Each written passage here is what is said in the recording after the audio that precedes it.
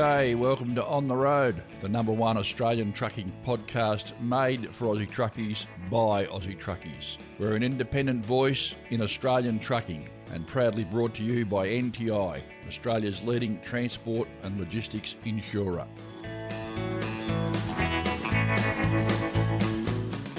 G'day and welcome to the show. Kaitlyn Thomas is in today with Andy. We're going to play a couple of her tracks. NRFA Secretary Trevor joins us. He's going to be having a chat with me about wages and medicals and a couple of other things that you might be interested in. Andy's back with me for the news. We've got Bob McMillan with something to talk about. It's only a couple of weeks to the HVIA Brisbane Truck Show. We're going to be there. Hope to see you there. Let's get this show on the road.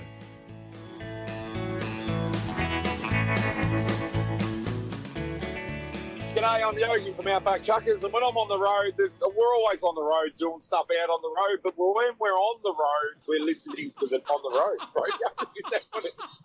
G'day, Andy here once again with another outstanding Aussie music artist to introduce to you. This week we're joined by a young lady who cites as her influences Sheryl Crow, Ann Wilson, Pat Benatar, Linda Ronstadt, Carrie Underwood, Shania Twain and Dolly Parton, and that spirited, stylish and sassy attitude of those legendary artists is very evident in her style as she carries on the proud tradition of those who came before her. She began writing her songs at the tender age of 8 and has gone on to well and truly establish herself as one of Australia's most promising new talents. She's brought home medals representing Australia at the World Championships of Performing Arts, performed in La Boheme with Opera Australia, and is a passionate ambassador for anti-bullying organisation Bully Zero. She's rocked the stage on Australian Idol, performed at the famous Bluebird Cafe and Honky Tonk Central in Nashville, as well as a host of festivals back home here in Oz. This lady has got a big voice, a big message to share, and she's making a big impact on the Australian music scene. Our special guest this week is the vocal powerhouse who is Kaitlyn Thomas.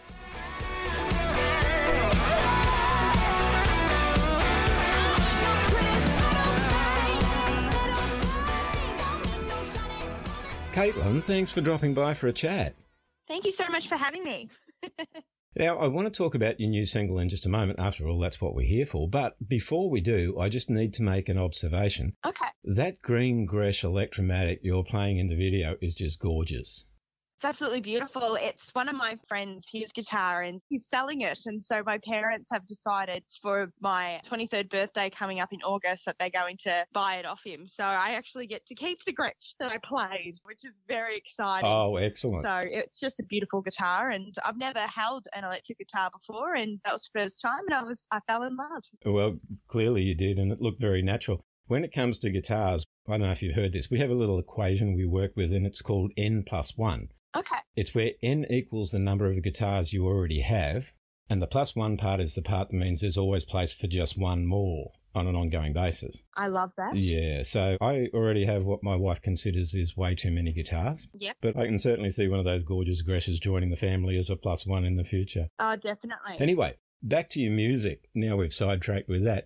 Beyond your writing, recording and performing, which seems to be evolving and growing at a truly rapid rate, you also take out time as an anti-bullying ambassador, which has been a passion of yours for a long time. How did you become involved with Bully Zero and what's it all about?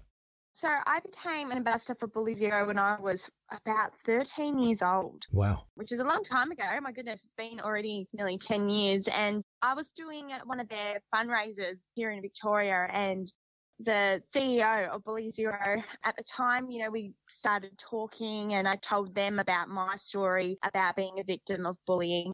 From there on, I became an ambassador for this foundation, and it's a foundation and a cause that's so close to my heart, and I absolutely love what they do. We go out into schools and workplaces to spread awareness about bullying, and we hold workshops, and we do a lot of collaborations just to get it out there into the community and into the global network. Yeah. And to being an ambassador for basically nearly 10 years now, it's not a day that goes by that I don't support them and they support me, especially with my recent TV appearance. They've been absolutely incredible, and they're a part of my family, and it's a cause that I'm so thankful to be a part of. And that I can actually make a change or be part of it. Yeah, good on you. Well done. Thank you. Now, truly back to the music.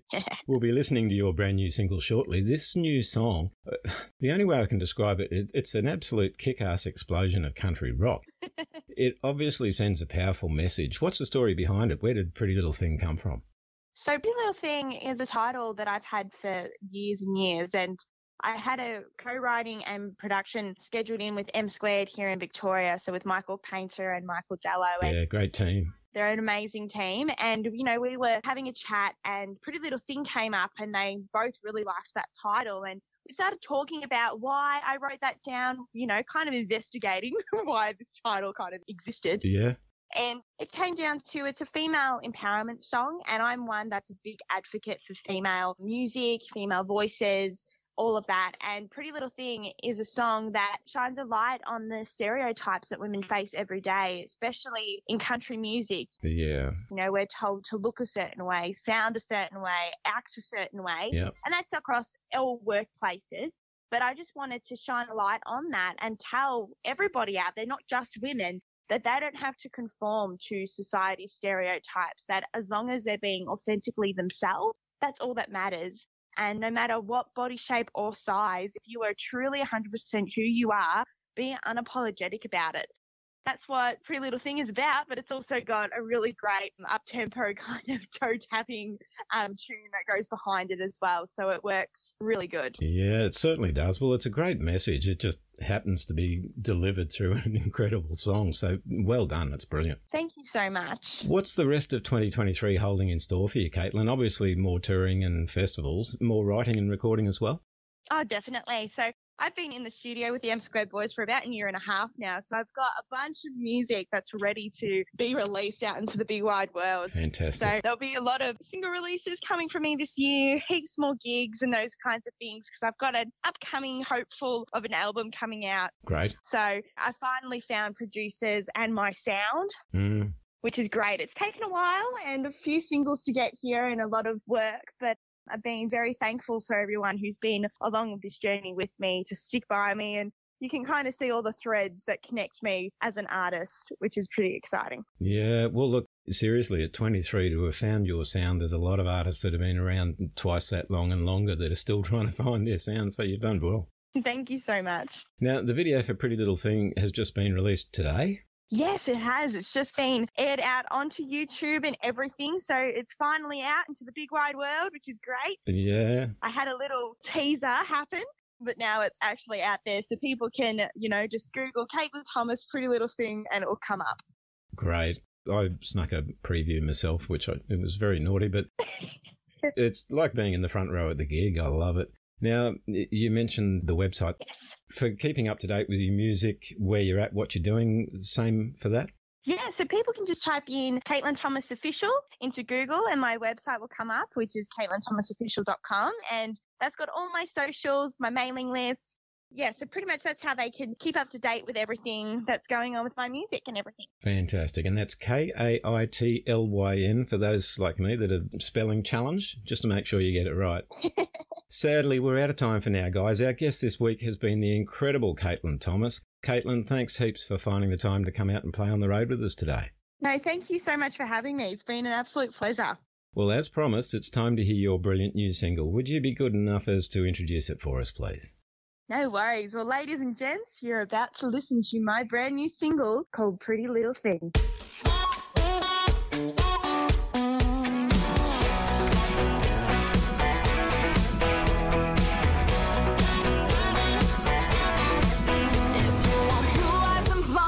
Country diva, then you got me all wrong. Don't need no saddle to ride out on the trail, yeah, that's where I belong. I need the freedom to roam, yeah, baby. I ain't no princess, I'm a country lady. I don't need a thing, 'cause some mud on my boots, yeah. Give me the jeans, got the daisy dukes. I ain't no pretty little thing. Don't need no shiny diamond ring.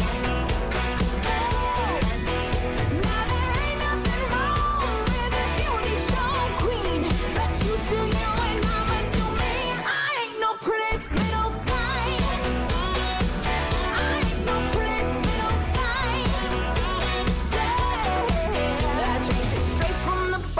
no hesitating when my heart on my sleeve. I'm a rhinestone town home, darling, yeah, you get what you see. I need the freedom to roam, yeah, baby. I ain't no princess, I'm a country lady. I don't need a thing, just some mud on my boots, yeah. Give me the jeans, not the Daisy Dukes. I ain't no pretty little thing. Don't need no shiny diamond ring. Yeah. Now there ain't nothing wrong with a beauty show queen, but you do you and I'ma do me. I ain't no pretty little thing. I ain't no pretty little thing. Oh yeah. I ain't afraid to get crazy. 135 in an 80. Kick up the dust, getting dirty at the rodeo. Yeah, yeah,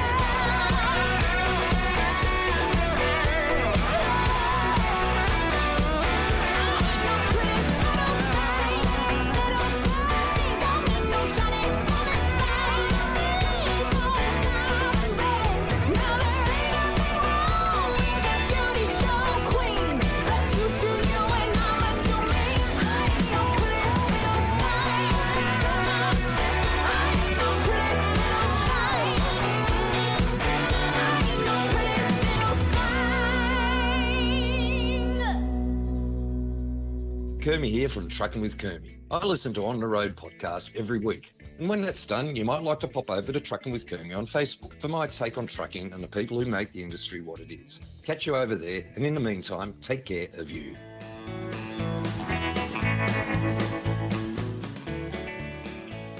During the week, I had a very interesting phone conversation with a young bloke working up in Queensland, and I didn't know who to refer him to for his particular problem. So I referred him to Trevor Warner. Trevor Warner is now the National Secretary of the National Road Freighters Association, and I decided I'd get Trevor on to talk about this bloke's problem, but it's other problems that affect all of us, and as we get older, is going to affect everyone in trucking, no matter who you are. So welcome to the show, Trev. Let's have a bit of a talk about medical issues and certificates and that, eh? Morning, Mike. Yeah, more than pleased to, buddy. Righto. So I referred this fella to you, and he's got a family history of some ADHD and things like that, and he was having a little bit of drama with the physicians because no one knew what to do.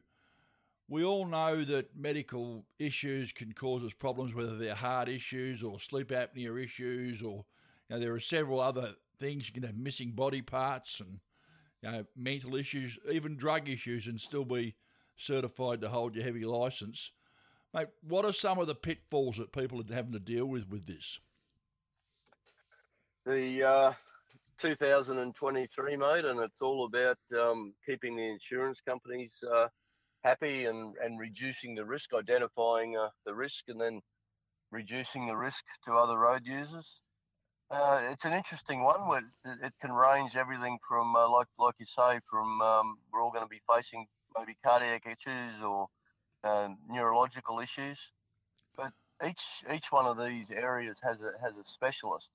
So I guess under the way they look at it now, under the chain of responsibility, is that a specialist needs to sign off an individual with that particular ailment to say, yeah, okay, we're going to clear this driver. We think he's safe to operate that heavy vehicle, and they'll issue you a document that you'll need to keep with you or give to your HR, and even the police. If the police pull you up and you're on dexamphetamine, they're going to hit the roof, and you're going to have that letter there to demonstrate. Hang on, no, it's all legit here, boys. Calm down. Yeah. Well, the problem that we've got, I suppose, with any of this is that individuals' subjective opinions about what they may or may not think about particular issues has really got nothing to do with it. Each case should be sort of basically decided on its own merit, shouldn't it, as an individual? Well, it does. It does. It needs to be assessed by the individual's GP, and as long as that GP is happy with it. There was a case recently that I'm aware of where the GP said, "Look, that's out of my area. I'll need to refer you to a psychiatrist." Yeah. Now, this particular driver I've known for a long time, and he's been on dexamphetamine or a similar substance since all the time that I've known him, and his GP just passed him on to a specialist. The specialist assessed the situation and gone, "Yep, no worries, low dose, you'll be right," and gave him all the required documentation to cover him when he gets pulled into Marulan to lick the stick. The reality of it is that if you just look at my case, for example, I've had a heart attack. I've got a couple of stents. There's nothing to say I won't have another heart attack at some point down the road. But I've got to jump through a heck of a lot of hoops to keep my licence. Any of these other medical conditions can be the same. As long as you can pass through the hoops, there's no reason why you shouldn't keep your licence and keep working, is there? Absolutely, mate. Yeah. And that's what it's all about. It's just checks and balances. Like, how many times have we heard accidents where someone's off their medication, or they've changed their medication and it's gone haywire. Everyone starts looking for answers.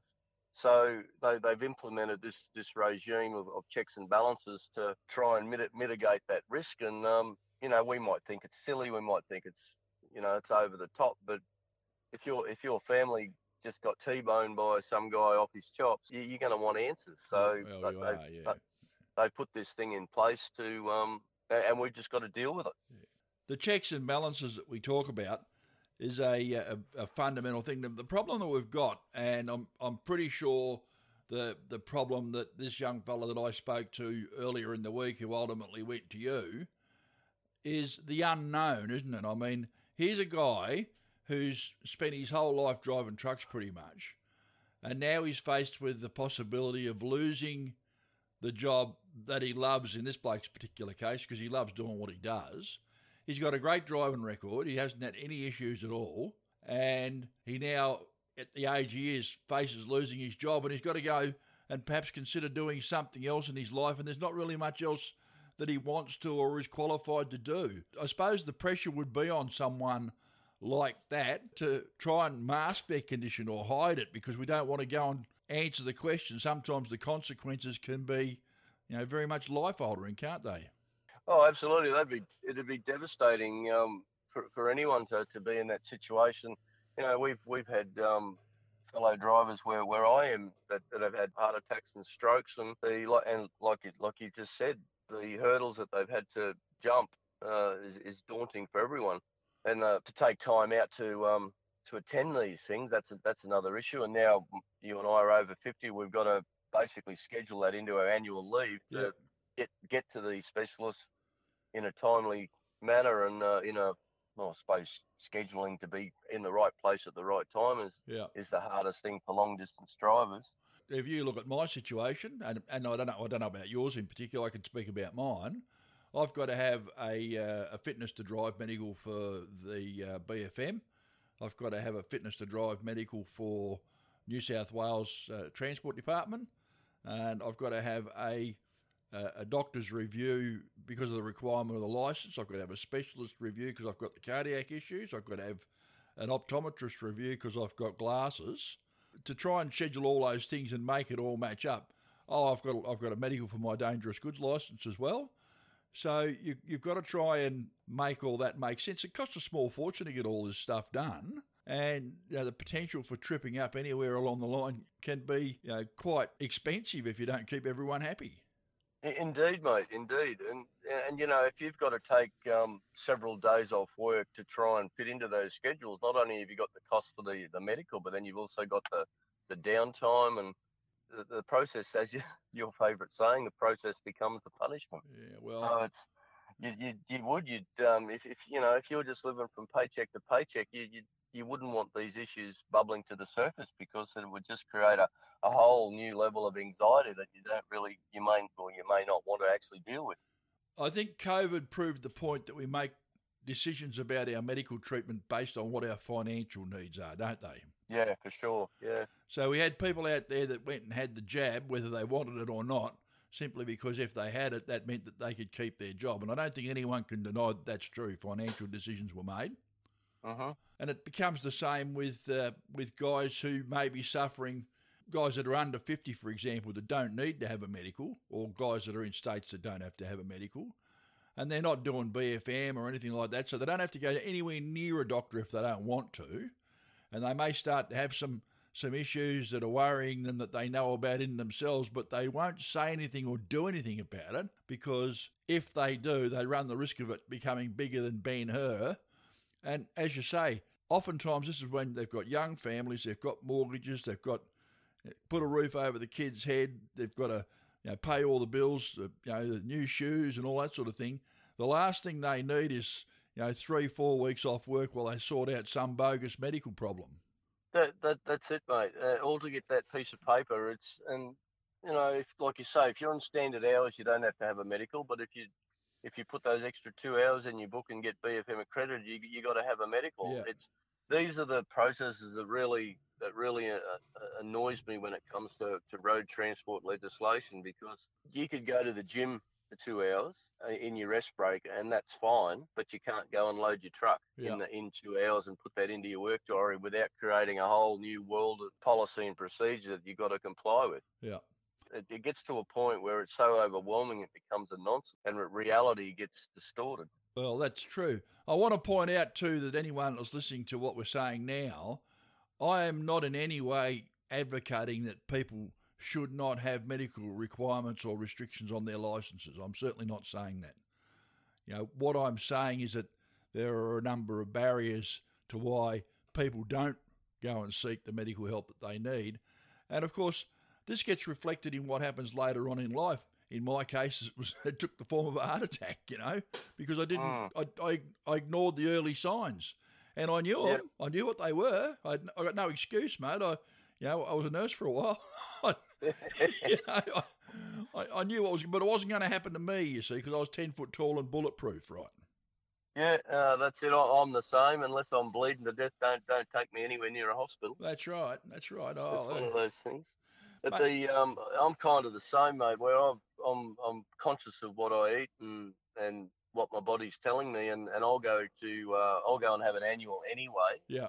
Just to plug into the computer and see if there's any faults come up, and a quick diagnosis. Jesus, to mate. make sure everything's ticking along fine. Plug me into a computer, I reckon you're like a Christmas tree, the warning lights. Mate, we'll take a quick break and we'll hear from one of our sponsors, and we'll be back after the break with something different. There's nothing more devastating for a truck operator than to be involved in a serious road incident.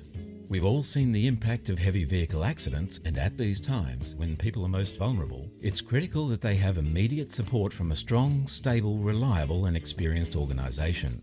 NTI is Australia's #1 truck insurer, the specialist you can count on to protect your transport and logistics assets, with the know-how to take control of the situation and the capability to reduce lost income by getting trucks back on the road again as soon as possible.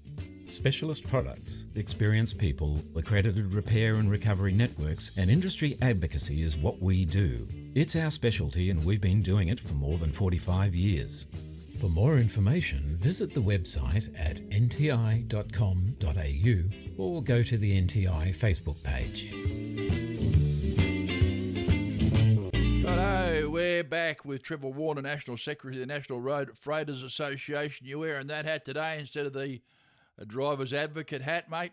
How are things going over at the Driver's Advocate page while we're at it? Oh, pretty steady. I've had my head focused in more regulatory issues and just getting the job done. I've been running a bit of produce to Melbourne and Adelaide lately, so that's kept me busy. Kept you entertained? Yeah, out of trouble. How's the Newell these days, mate? I haven't been out there for a while. I avoided most of it. I slipped in through Rankin Springs and come up through Narromine, so I missed the bottom end of it, but the top end's a bit it's not too bad, I guess. You want to be careful, mate. They'll start calling you a rat runner. That's what they call anyone that goes by an alternate route these days.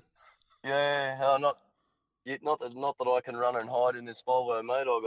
I'm more trucking in this than I care to admit. Yeah, I know.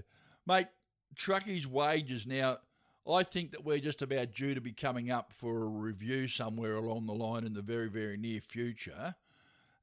We've got some issues with the TWU at the moment where they're talking about what our wages should be, and they're certainly happy to jump up and down about our baggage handlers and things like that. I know I've chatted with Michael Caine a few times. I believe he is, pretty much across a lot of the issues, but the TWU, without putting too fine a point on it, we've had a different relationship with the long distance drivers in the TWU. National Road Freighters Association has signed a memorandum of understanding with the Transport Workers Union. We've agreed to walk in the same direction on the issues we agree on, and I think that's a sensible path to take. Mate, where are we on this wages thing? What do you think's happening? I mean, we've got lots of stuff going on we can talk about here.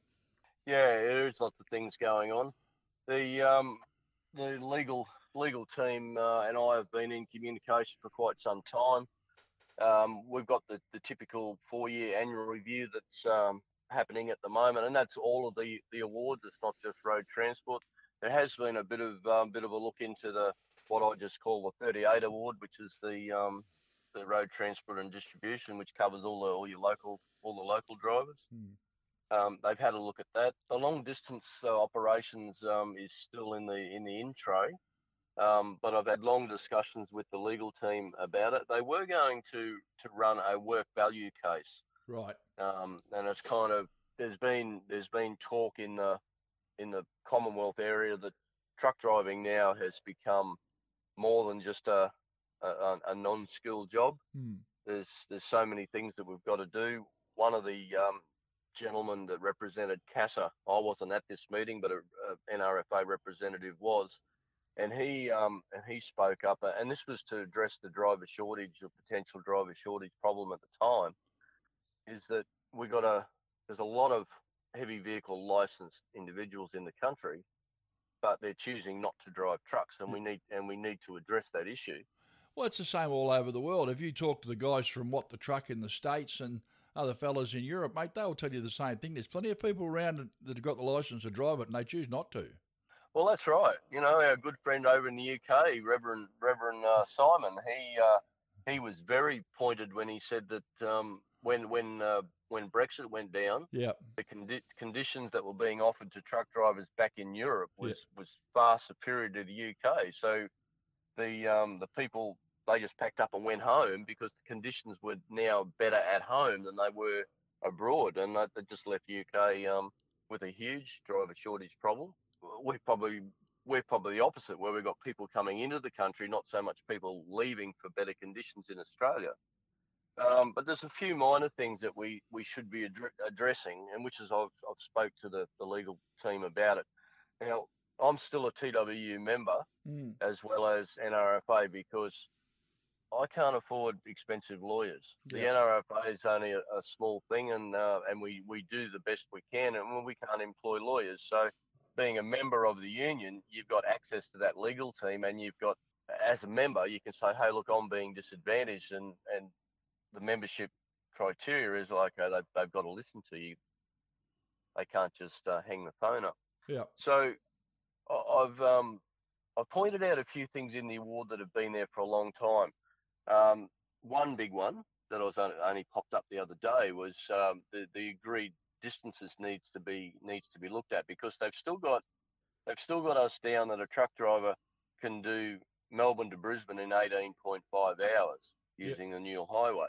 Good luck with that. Good luck with that, yeah. But if you're being paid on the hourly driving rate, which I'm not sure what it is off the top of my head, let's just say $35. Yeah. It's $35 by 18.5 hours, even though it just took you 21 and a half. They've still only minimum. They can still only pay you legally pay you 18.5 hours. Yeah. So that whole schedule needs to be addressed and brought up into the modern time. We've got bigger trucks now that have got a lower average speed, so that needs to be addressed into the into the kilometre rate. Yeah. If they're going to persist with that, hopefully not. But that's a whole different argument to just the review of the current award. That's going to have, that'll be a whole restructure. The way the kilometre rate's calculated, that needs to be, if they were to reduce the average speed from 88 back to 78, for example, the kilometre rate would be much higher than what it was. So they need to modernise that part of it to reflect the bigger gear and the slower average speeds. And I think if they do that, that's going to go a long way to making the kilometre rate more attractive. Well, you know my thoughts on the kilometre rate, mate. Wage theft. That's the only description for the kilometre rate. Trip money, wage theft. Absolutely, yeah, that's right. And the chatter that I'm hearing out of Canberra, out of Tony Burke's office, is of course our good friend Glenn Sterl's been in there, and one of the recommendations is they need to look at the kilometre rate. Well, and I've got a suspicion that its day is numbered. Oh, that'd be terrible, mate. I'd be heartbroken to see blokes actually getting paid for what they do. I mean, there are a number of issues that we face. Every single thing we do is measured by time. You know, we've got a logbook which measures our ability to work and supposedly manage fatigue and be safe by time, not kilometres, time. And there seems to be some forgetting that we've got trucks that go here and there and everywhere. Trucks do everything. Trucks carry everything. But somehow or another, we forget that there are actual human beings doing the work, and they're making a decision to be there. Certainly no one's holding a gun to their head usually, but they're trapped in their environment. We physically can't change what happens. If we get stuck at Dubbo, we're stuck at Dubbo. It's as simple as that. We've got no choice to be there. We can't go anywhere else. You know, God knows there's no roadhouse at Dubbo, so you can't sit in the driver's lounge and watch TV. No, that's right. You know? Hopefully they'll solve that one soon. But no, that's right, Michael. Why is the long distance operation, for example, there's something like 200 modern awards. Why is the long distance operation the only one that I'm aware of that doesn't pay weekend penalty rates? Or doesn't pay penalty rates, period. Doesn't pay penalty rates, period. Yeah. But the kilometre, they've added, the kilometre rating includes a 30% loading, which is similar to a shift loading. Yeah. So if you work nights, you're going to get that 30% shift loading. Doesn't matter what you do. That's part of the standard entitlements. But when it comes to penalty rates, that's an entitlement that everyone else enjoys unless you're a long distance truck driver. Yeah, it's weird, isn't it? Somewhere along the line, I've got my own theories. I'll just keep them to myself. But there's been significant lobbying to cut the paycheck of the long distance truck driver to the least amount they've got to pay. It's showing in the recruitment rates. Well, the problem that we've got is illustrated by a young bloke that you come across there the other day, who had got off to try long-distance driving after driving local and discovered that the mongrel that he was working for didn't pay him for a short amount of, or not even a short amount, a good amount of distance from Mackay through to Bowen or something, wasn't it? That's right. From memory. That's right. I mean, the truck doesn't magically get from Mackay to Bowen.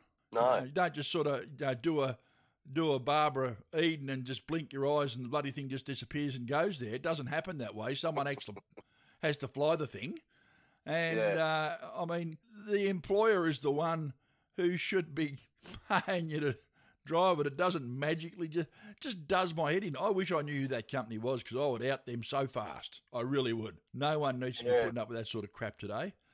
And we've got a few companies around Brisbane that run plain equipment that you wouldn't know who they are. Yeah, there's a reason for that. Yeah, that's right. Yeah. That's it. And anyone that goes there tends to work out pretty quickly what the story is. But it's just talking about things that do your head in. You sit there and you read through transcripts of Fair Work Commission conversations, debates. Yeah. And you listen to what the spin that these lawyers put on it, and you just go on, but that's not right. That's complete and utter fantasy. Yeah. And yet these commissioners, who probably wouldn't know a gear stick from a dipstick, just take in what's being said, and they make a decision. Yeah, well, whether the decision reflects reality or fantasy, they've got no idea. So we've allowed this body of law to build up where it's almost, as I found couple of years ago, is almost impenetrable. You can put mathematics in front of a commissioner, but then there's transcripts and there's decisions that's made over the last 30 years that disregards common sense mathematics, and we're all back to this dogma again where the kilometre rate is the go-to be-all and end-all way to pay drivers. Yeah, well, you've only got to look at it. Our old mate Jeff Sullivan has said several times, and I agree with him, right? If you're driving a bigger truck, you might be getting paid a few cents a kilometre more for it, but because of all the work that's involved in loading the extra trailer or hooking it together or whatever, and then the overall loss of speed that you have on the trip, you might be paid a few cents more, but is it worth it to work an extra 2 hours for $5? Because that's what it comes down to often. That is exactly what it comes down to, yeah. Yeah, that's right. So what are you driving the thing for, your ego, or to make a quid to put the roof over the family's head? I reckon you're right with the first thing, mate. Yeah, well, I don't know. That's all it is. It's all, there's lots of things that people do that we sit back and go, well, we've been there, we've done that. It's not as romantic as what people think. Yeah. Be that an owner driver or be that a road train driver. Yeah. I was in Melbourne the other day trying to find to park somewhere to park a 26 metre B double. Yeah. I ended up illegally parking in a side street. That's the best I could do. And of course, then if it goes sideways and something goes wrong, you're the man that's on the spot. The low-hanging fruit, you're the one that gets the blister. And the boss goes, what did you park there for? It's got nothing to do with me. That's on you. Yep. And that's the school lunches out of the kids for the next month. That's right. It's ridiculous. Suppose we better wrap it up, Trev, before I go off me trolley. Thanks for giving me a few minutes during the and I'll see you in the soup, Trev. Stay safe out there. Will do, mate. I'll see you at the truck show in a couple of weeks. You will indeed. You will indeed. You'll find me, mate. I've got to wear a QR hat there for one day, so I might be in disguise. I'll put me sunnies on, mate. You might not recognise me. Oh, right. Okay. I think I've got a Hub Fleet EWD shirt I've got to wear at some point as well. Oh dear. I've got to speak to that guy too. Righto, mate. Take care. Catch you later. See you, buddy. Bye. Cheers. I'm Brad from Copperline, and you're listening to On the Road Radio and Podcast.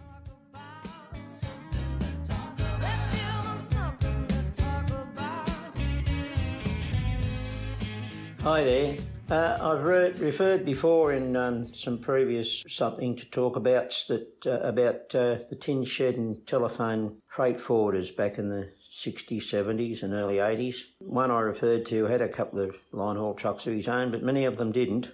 And that was one of the faults that you could find in them, because not having a truck of their own meant the real cost of running a truck meant nothing to them.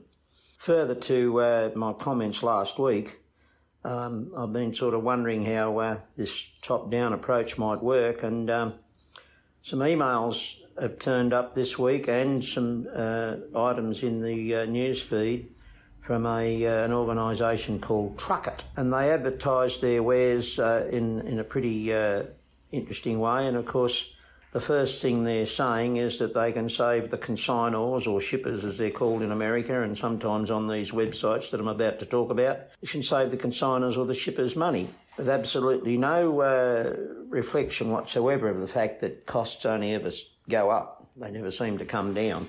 Anyway, these people are going to be a problem if they are not already. I did a bit of a search, and these modern-day digital tin shed and telephone freight forwarders, or whatever you want to call them, are growing in number. And I can see at least 10 or 11 maybe in Australia right now, just by doing a bit of a casual search. And I'm not as good at that sort of thing as the tech guy or even Mike, but they're concerning because they all seem to be modelling themselves on the American model of the freight brokers. And there's big issues in America at the moment. You only have to look at the last couple of editions of Overdrive to see that there's all sorts of stuff going on over there about brokers, lack of transparency. The government's trying to step in and regulate these people, but they're getting a lot of resistance, and it's just a total minefield over there. We need to do something about these people in Australia before it becomes the same minefield. And it goes back to what I was saying about, offers being put in front of people that maybe feel a need to accept them when probably they shouldn't. How these people can be roped into my ideas last week of declaring costs is a little bit complicated, But what I do feel needs to happen is that these people need to be roped into the chain of responsibility very smartly. And the other thing that needs to happen is that the chain of responsibility needs to work from the top down, not the bottom up, because it seems to get to the drivers and the dispatchers and maybe the odd accreditation manager, and that's where it stops. The whole show's a bit of a mess at the moment, and with Michael Caine and his friends at the TWU and David Smith and some of the great people in the ATA and the Nat Road and the NRFA and all the other organisations that want to make a difference, they should get their heads together about this and get on with it and do something about it before it festers like a bad sore. And you can't put Band-Aids on a boil and expect anything to happen, and that's what's in front of us if we don't act now. Thank you for listening. Talk to you later.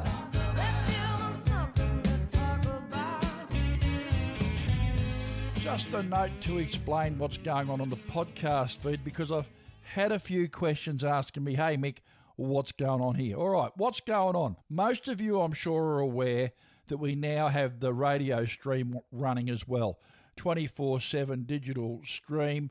You download the app from iTunes or from Google Play, and you can listen to the music and listen to the shows. We've got a couple of other podcasts that we play on that stream. We've also got music. We've got requests we play on the stream. But we're doing a couple of live shows as well. One show we've called the Saturday Session, which we're doing of an evening of a Saturday night from about 7 through till about 10:30, whenever we sort of start to wind it down. Craig Yogi and I get there and have a bit of a chat, and people call in, we play a bit of music, have a beer, have a bit of a chat. No holds barred, we'll talk about anything. And then on a Wednesday night, we're doing a Wednesday night live show as well, where we talk to a guest. Now that depends on which of the three of us, Yogi, Craig and I, are available. We need Craig at the moment to be available all the time for these shows, because he basically functions as a producer. And you can call in, and the number to call in on, if you want to call in and participate, is 0491 825 633. That's 0491 825 633. So since they're podcast productions, we decided to put them in the podcast feed. They don't have episode numbers, they have a day and a date. They're only really current for the week that they're played, if anything's topical in them, and they're right at the time they're played. Apart from that, it's just a conversation, could be anything. Last show, for example, the Wednesday night show just gone, we had Greg Casey. Now, Greg is a former Highway Patrol officer who's doing a PhD in policing at Western Sydney University, and he wants truck drivers to participate in the study. I'm going to do that. I think it's a great thing. So this is what we're trying to do. You can participate in the Wednesday show if you want to, or the Saturday show if you want to. Put them up in the feed. You can listen to them while you're at work or whatever you want. So that's all that's happening. The regular podcast shows obviously will be going ahead, and they're the ones that are numbered, and the live shows, are day and date. Pretty straightforward. If you've got any questions, of course, shoot me an email, give me a call on my number, 0418 722 488. But download the app. Have a listen to the radio stream. So there you go. We're going to be up at the Brisbane Truck Show recording live up there. If you want to catch up with Yogi, Craig or I, we are going to be there. Yogi will be at the Next Journey stand with Simon from Next Journey, and I'll be floating around. I'll obviously be up at the Plough Inn there with NTI, who are sponsoring the bar there. That's where I'll be hiding. That's where you'll find me. I'll be the bloke in the sling. But we've got some interesting news for the truck show. We'll be doing some live interviews and things like that for the radio show and for the podcast. By the way, for those of you who are interested in a little bit of radio comedy, we've got Chicken Man.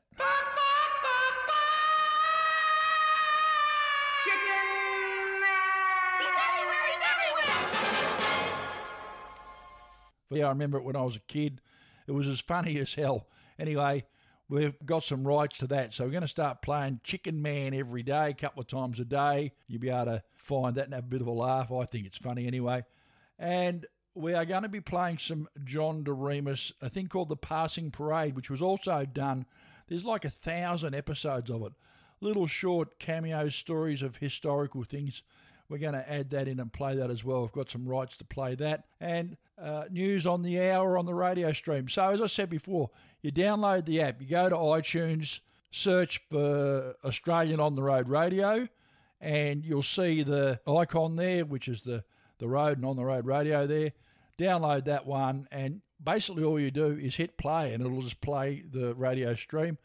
And the other one you can get is at Google Play, which is just On The Road Radio. So you can get that one and play it. It's got shout-out features. We're going to have a digital magazine that's going to be going on there. There's a whole raft of stuff we're working on here at On The Road. So keep your eyes peeled. As I said, some big news coming up at the Brisbane Truck Show. You will be amazed. Let's get on with the news. Here on the road, it's time for the news. G'day, Mike. How are you, mate? Doing all right. Hey, listen, you said we should call this week's news the alternative fuel news.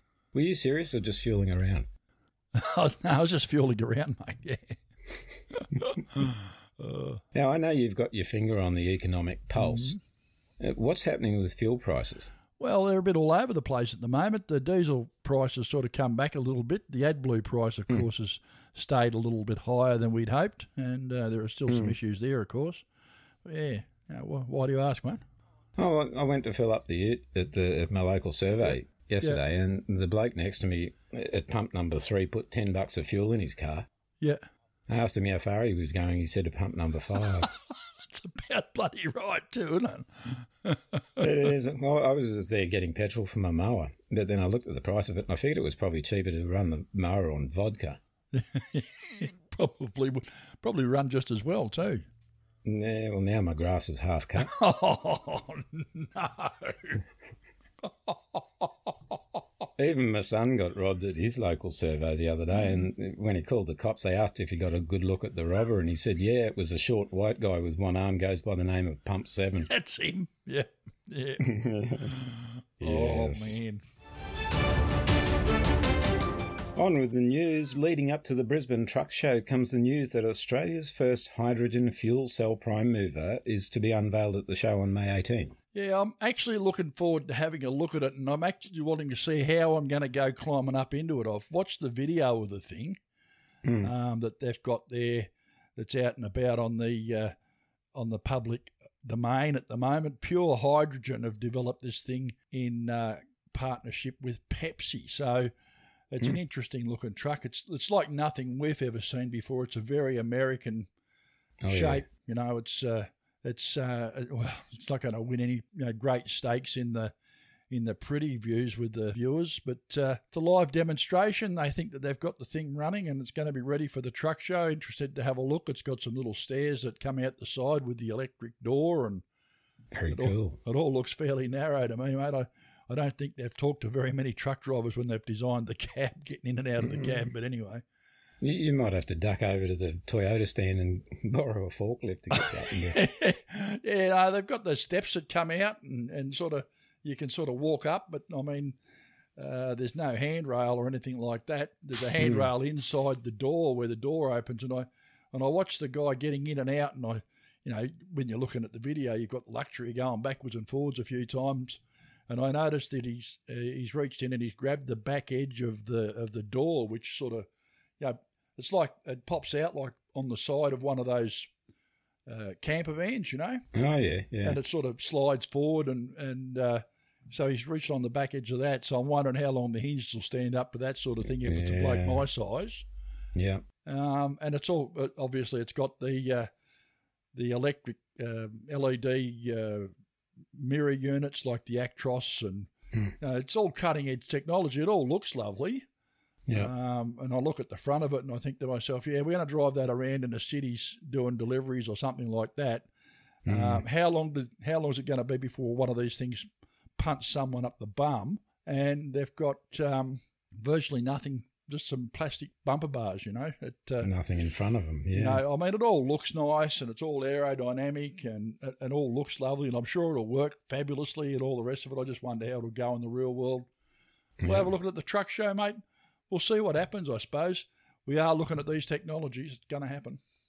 You might have to practice your abseiling skills before you get down there. I might have to do something. It's certainly nosebleed material getting into the thing, that's for sure. Well, Mike, from the land of cowboys, Indians and antique presidents comes the news that the Californian Air Resources Board will now require all new medium and heavy-duty vehicles sold in California to be zero emission by 2036. Oh, man, they've thrown the baby out with the bathwater, haven't they? It's just... look, I don't know how they're ever going to do it. You've only got to look at the comments that have been made by some of the people on social media about this announcement. Once again, it's one of these things that's all been done with the very best of intention, and they reckon we're going this way. But in order to meet their standards, that means that they're going to have to build 400 heavy truck charging units every month just to be ready for the time the mandate takes effect. Yeah. 400 charging units every month. They've got no chance. It's just not going to happen. Not like America's a big country or anything. No, God, no. California's not even a big state. No. I mean, look, it just strikes me as crazy. There are businesses over there that have spent millions trying to comply with the emissions laws that California has in place. There are trucking companies, and I've spoken to truck operators from across the US who simply won't run into California because of the prices that they're having to pay to comply with the emissions laws in California. Now, I suppose our listeners will be asking, why the hell are we talking about what's happening in California? Well, the reason we're talking about what's happening in California is because this is the way they've chosen to go. Ultimately, we tend to go the way they go over there. Yep. And you look at the push that's from the ATA and various people, and our stories in the news today, verify the fact that we're heading down this emissions-free, supposedly free path. These are the sort of things that we're going to be looking at. We really should be learning from the mistakes they're making. Of course, we know we don't have a history of doing that. So the state plans to spend nearly $3 billion between 2021 and 2025 for zero-emission truck incentives and fueling infrastructure for their $9 billion zero-emission vehicle package, apparently. Gavin Newsom, the governor, thinks it's all a great idea, and of course, as long as he's not paying for it, I suppose he doesn't really care. But the rhetoric's not being matched by the technology. Same here. The rhetoric's not being matched by the technology. I mean, you've only got to look on the holidays here when people go out of Melbourne northbound in their Teslas and they get to Albury and after having done 300 kilometres decide that they need to charge these things at the service station there, and there's a queue 20 cars long waiting for a couple of charging stations. It just doesn't work. It doesn't work. So there you go. Well, that's California for you. If you remember the old mini moke Californians, remember them? Mate, I got arrested driving one of those in Hawaii. Yeah. I'm sure it had nothing to do with the car. But no, it had nothing to do with the car. So, the crazy thing was the only place in the world you couldn't legally register them was in California. That's right. Oh, man. It's long and short. Only in America. Only in America, mate. Mike, with the intensity of growing discussions about zero-emission trucks, it seems one thing is becoming clear, and that is that current axle load limitations may completely thwart efforts to decarbonise the industry if they're not addressed. Yeah, and this is where we have the industry talking about the axle load limit issues that we have and the road construction issues that we have here in Australia. Everyone knows we're a big country and it's a long way between drinks in Australia. So we've adopted the cheapest possible road construction method that you can have, and that's spray-sealed roads. And the fact is that they do a great job. They're cheaper and easier to build than other road surfaces. We've got big long stretches of cement highway on the Hume, for example. We've got those beautiful asphalt roads up there on the east coast north of Sydney. But heading out, once you head out west and places like that, we end up with our spray-sealed roads, and you've only got to see what happens to you drive across the Hay Plains, and it's like, a roller coaster ride across there. Yeah. We cannot afford to build the roads that will support the higher weight limits. And in the UK and Europe, I believe the weight limit's up around 11 tonnes for a steer axle. So we just can't support that here. We get 7. We can do 7, and we seem to be able to do that on a 375 steer tyre pretty well with a reasonable load distribution. But I can't see us going much further than that. And I really do think that when we look at our friends at Janus, what they've done, and the fact that they seem to have solved the problem pretty much better than anyone, I think, and anyone that wants to come in. Look, I understand that the zero-emission trucks, and we could have a conversation about whether they're zero-emission or not. I think that Janus have solved the problem, and they've once again done it with that FH16 that they've got about to start running down in South Australia. Yeah. I mean, I think that the other manufacturers need to be a little bit realistic and say, well, this is the way to solve the problem. Perhaps we might need to adjust what we do rather than try and adjust what the country does. There's a lot of arguments to be had. They want to change the rules, and I'm sure they do. And if you look at what people like the ATA are saying about alternate fuels and electric trucks, they're behind the idea, but someone's got to pay for the roads. That's the issue. Someone has to pay. If you're interested in finding out more about this story, you can go to an article called Under Pressure, which is regulated axle load limits. It's by the HVIA's Chief Technical Officer, Adam Ritzinger, and it's in their tech files on the HVIA website. Yeah. Good song too. It is. Great song. Dun, dun, dun, dun, dun, dun. Yeah. Dun, dun, dun. Who was that? David Bowie and... Oh, Freddie Mercury. It was Queen, wasn't it? Freddie Mercury or... Freddie Mercury, yeah. Yeah, I think it was. I'm pretty sure they weren't talking about electric trucks, though. You never know. They were well ahead of their time. They were. Mate, video footage from a dash cam currently doing the rounds online show the frightening moment a Ferrari valued at over $600,000 caused a 3-car pileup in Victoria. Yeah, man, it's unreal. It was a big hit too. Have you watched the video? Oh, yeah, not something you see every day of the week. No, not at all. It's a clear-cut case of someone driving beyond their skill and ability, though, isn't it? Confusing their ambitions with their abilities, yeah. Indeed. You plant the foot in one of these things. Now, this is a Ferrari SF90 Stradale Spider. So, look, you can just go down the milk bar and buy one of these things. Yeah, a little shopping trolley. Yeah, why not? $600,000 and he's turned it into scrap metal. He shot down the road, give it a big bootful, lost it, started to lose the arse of it sideways and thought, oh, no, I better hit the brakes, shot under this great big Nissan Navara, and it's a pretty well-kitted Nissan Navara too, if you have a look at the video. It's got the bars and all the four-wheel drive kit on it. Flicked it up into the air and it's landed on top of a Subaru Impreza. Think about what it would have been like for the guy sitting in the Impreza just watching this crap unfold in front of him and knowing that there was nothing he could do about it. Yeah. How is that? You should be sitting there thinking, oh, how cool. Hang on, no, it's not. Oh, man, I tell you what, I just looked at it and I thought to myself, oh, my God. The thing is, it looks like this thing had been seen earlier in the day and they'd taken some pictures on it. It was on the Car Spotting Facebook page in Melbourne and saying how cool it was and how rare it was and we hope to see it again on the road. Well, now she's on Wrecked Exotics. Yeah. So, and one of the comments on it was, I thought this was a joke, but it's not. And I'd be spewing if I'd crashed a Ferrari. One of them said, well, I'll tell you what, I hope he's got his insurance paid up because that's going to hurt. Oh, yeah. Well, it sounds like he could be the same sort of guy as my neighbour. He's got a Ferrari, a BMW, a Tesla and an Aston Martin. All right. Yeah, his wife reckons he's got the coronavirus. But anyway. Oh, dear, that's nearly as bad as the crash. Oh, mate, that's the news anyway.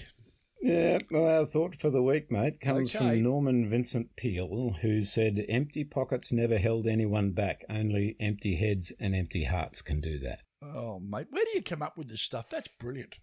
Yeah, it's this thing called the internet. It's very clever. There was I thinking that you were just dwelling it up from your education as a young man at school. Yeah, I can't remember those days real well. It was a while ago, wasn't it, for both of us? Going back a bit, yeah. Well, mate, take care of yourself. Enjoy the bike. Beautiful weather for it. Yeah, we'll do. All good. And I look forward to catching up with you at the truck show, mate. Only 14 more sleeps. Yeah, it is. It's getting close. Indeed. Righto. All See right. ya. See you, bud.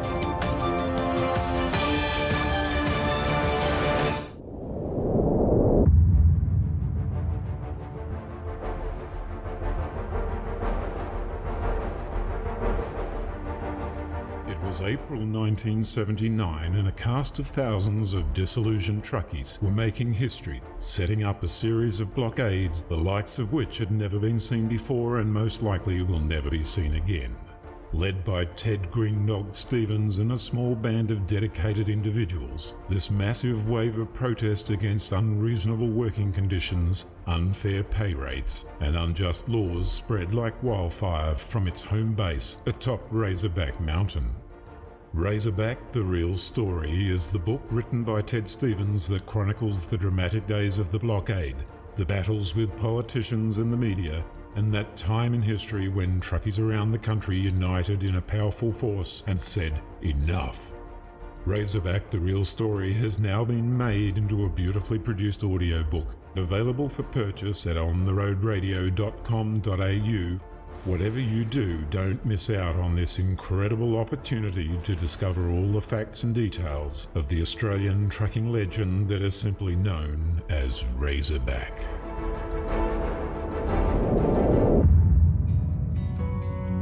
Line number one, you're supposed to have it all together. And when they ask how you doing, just smile and tell them never better. We just wanted to stop by for a moment and say, G'day, how are you? No, I mean, how are you, really? Physical and mental health is a significant issue for the Australian road transport and logistics industries. Risk factors like long hours, workplace isolation, pressure to meet deadline deliveries, and the need for continual alertness all contribute to making us vulnerable to physical and mental health issues. As much as it might feel that way sometimes, you are not alone. There are some incredible people and organisations in our industry whose sole focus is on helping you to stay healthy in body, mind and spirit. All these numbers and addresses are listed on our website at ontheroadpodcast.com.au. Take care of yourselves. We really just want to see everyone get home safe and well. Oh, am I the only one who says I'm fine? Yeah, I'm fine. Oh, I'm fine. Hey, I'm fine, but I'm not. So let the truth be told. You heard from her a little earlier with her new single, Pretty Little Thing. Here's Kaitlyn Thomas once more with Make Your Move.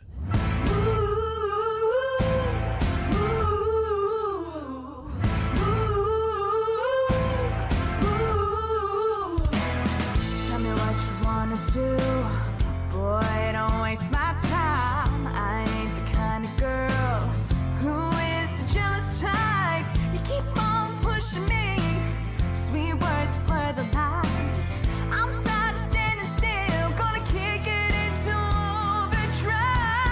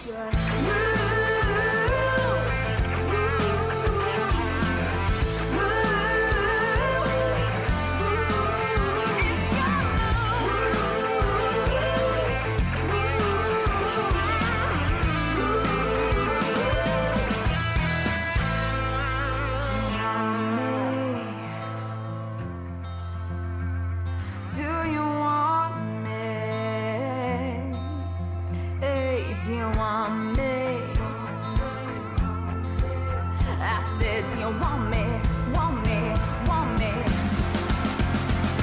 Do you want me as much as I want you? Tell me, do you want me before you break my heart in two? 'Cause we can't keep going back and forth, and you keep on coming back for more. And I just need to know the score. Yeah, I need to know for sure. Let's dive on in and risk it all, or else I can't do this anymore. Do you want me? Let's play it out on the line. Do I have your heart? 'Cause you got mine. Stop making me the jealous type. Yeah, now if you want me, you know where to find me. I said if you want me, want me, want me. Make your move. On the Road is proudly brought to you by NTI, Australia's leading transport and logistics insurer, and Queensland Rail, committed to improving safety through engineering, innovation and education. Play nice with each other and most of all, stay safe out there. Bye for now. Bye-bye. The team here at On the Road believe in the right to free speech, and whilst we might not always be in agreement with the views of our guests and contributors, we support their right to hold and express those opinions.